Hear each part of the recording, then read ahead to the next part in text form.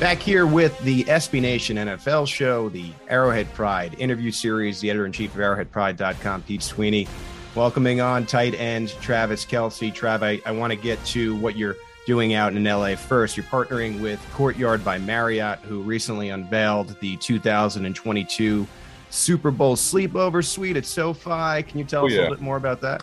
Oh, yeah, man. Obviously, I wish I was playing in the game. We all wish that we were there. But, I mean, this is the next best thing, coming around, just enjoying the Super Bowl experience. Courtyard by Marriott is doing an unbelievable experience for a super fan. The sleepover contest, they turned a suite in SoFi Stadium into a hotel room. So a super fan will be able to enjoy Super Bowl Sunday as the first person in the stadium. And it's an experience you only get with Courtyard by Marriott, the official hotel of the NFL. Travis, this reminds me of what you and my Uncle Clark have in Arrowhead Stadium, actually, the suite. I'm telling you, I haven't been in it yet. So I got to hit That's up. That's surprising. People don't realize that a lot of us share an uncle in Kansas City. I want to get to the NFL honors. I know that you were there with Tyrann Mathieu, being the competitor that you are, and you kind of mentioned it already. How do you balance enjoying a night like that with the long, to be playing in this game? You know what? I thought it was an awesome experience. The NFL did a great job of making it fun, making it, enjoyable for everybody. I know that I was there supporting my brother for the Walter Payton Man of the Year. He was the nominee for the Eagles. And then obviously my other brother, the Honey Badger, supporting him as he was up there on stage. And it's just, it's cool. It's cool to see everybody else throughout the league in a setting like that, where you got the Hall of Famers, you got the guys that have played in the league and the guys that are stars in the league now. It was a really cool moment. And then to see Whit at the end just have an absolutely unbelievable moment, inspiring us all to do what we can in our communities and never stop. I mean, it was a magical night. It was fun. Travis's foundation, of course, 87 and running. You do a lot with the Shadow Buddies, and we know Operation Breakthrough in Kansas City, so that's worth noting here as well. I have to ask you about this. Michael Keegan-Key, I thought he did a great job. He did have a little bit of a dig in the middle of the show, and they panned right to you. I guess my question is two-pronged here. A, like, what are you thinking in that lighthearted moment? And then B, even though it is lighthearted, I mean, Pat, I mean, how much maybe does even a little moment like that maybe motivate him to come back stronger next year?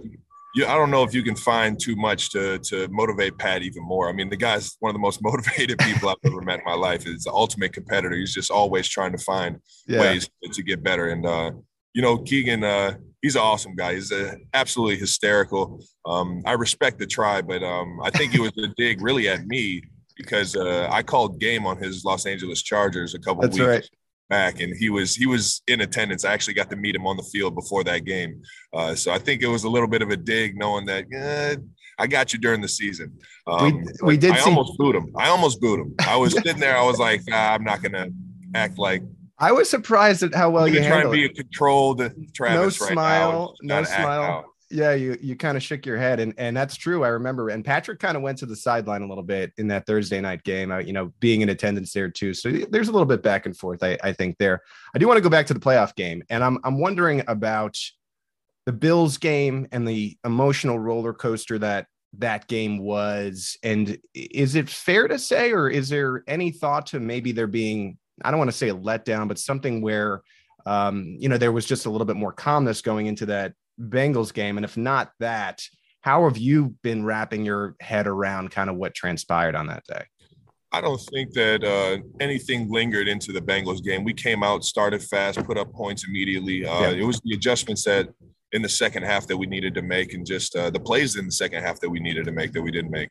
And I'd be the first one to put my hand in the air and say I needed to be better. I need to be better for our team, for 1-5 back there, making plays for, like I know how to help transcend our offense in that second half. And I don't know. It's still trying to figure it out, still trying to, learn from it so it doesn't happen again. But it's definitely one that's going to sting for a while. What it leads into is sort of a fork in the road offseason. And you guys have been so good these past 3 years. And it seems like there may be like a little bit of additional turnover. How do you kind of think about these past 3 years, and how tough is that part of the game where, man, you won a championship with these guys? You guys have been on such a run, and it may not necessarily be the same exact team kind of going into what would be the 2022 season. Well, I think it makes you appreciate what you've been through together. I think a little bit more, knowing that guys might go here, there. Some things might happen to where the makeup of the team just doesn't look the same, and that's the business that is the NFL. You know, it's the turnover in the NFL is the stats on that is pretty ridiculous in terms of the new guys in the league year in, year out. And I just like I said, I think it makes you appreciate all the memories that you've had with the guys, and just appreciate all the success we've had. Talking with Travis Kelce here on the SB Nation NFL show, and of course the Arrowhead Pride interview series. So speaking of potential offseason changes, Brett Veach, he's been pretty aggressive over the past few off seasons. It's been pretty well noted among fans that, hey, Odell may be available, Juju, Godwin, Gallup. How much do you, in a sense, play outsider here and look at that free agent class and say, man, it might be interesting to get one of these available pass catchers here in Kansas City? Again, nothing against the current teammates, but you're always trying to add, of course, to make your offense even more high powered. That's the biggest thing, man. I've always felt that Coach Reed, Brett Veach, those guys have done an unbelievable job of getting the right guys in the building year in, year out. We've seen it. We've made adjustments, especially since I've been here. I just think that talking about guys coming in kind of takes away from what we've had in that room in the building. And I just I let Veach do his thing. I got all the trust in the world in him and Coach Reed in our front office to make all the right decisions to help give us that chance next year. And I think that without a doubt, every offseason is intriguing. And there's always a big name free agent that you can add to the team that can help you win. And who knows what that is this year. I think underrated in that too. Sometimes it's just like how great Byron and McCole look toward the end of the year. You don't know what 22, will necessarily bring for those guys that are already in the room. So those guys played their tails off in the playoffs and towards the end of that year, and really gave us that ability to move the ball down the field and take pressure off of me and Tyreek, but just put even more pressure on the defense to have to cover all of us. I got two more for you, Travis, and then I'll get you out of here. I've asked you this before, and I remember you said, Pete, I want to play forever. And this was like 2 or 3 years ago. So now you're 32, you'll turn 33 during the 2022 regular season. Are we thinking like Tony, go to 37? Is there a number? Where are you at in like how long? I don't see where forever ends at this point. So I'm sticking to my line, and I'll like I said, I'm enjoying coming into work every single day. Everybody knows how much I love Kansas City, how much I love playing for this organization and the players the players and coaches that we have in the organization. I just think that's a decision that I obviously have to think about because of that my age and where I'm getting at in my career. But I still feel like I got a lot of football left, man. And I'm more motivated right now to show everybody that. It's music too, I'm sure, a lot of our listeners' ears. And so leading us into the final question here, and I don't know, when we'll talk again, probably OTAs, something like that. I know last season was a tough ending, probably even tougher than this year's, just because we had the Chiefs in the big game, and you kind of went away for a while. Do you have a similar plan this offseason to kind of shut it down, kind of get out of the limelight a little bit? And if so, you want to shed any light into what is upcoming in the next couple of weeks and months for Travis Kelce?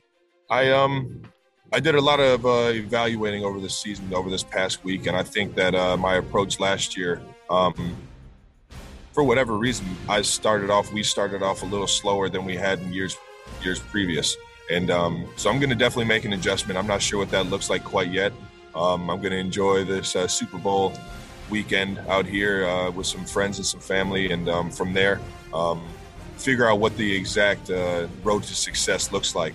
But like I said, I'm more motivated right now more than ever, man. I'm ready to get after. I do like it to bring it back around again. Travis Kelce partnering with the 2022 Super Bowl Sleepover Suite at SoFi Stadium. Thank you for joining us on both the SB Nation NFL show and Arrowhead Pride. Always, Pete. Good to talk to you. Go Chiefs.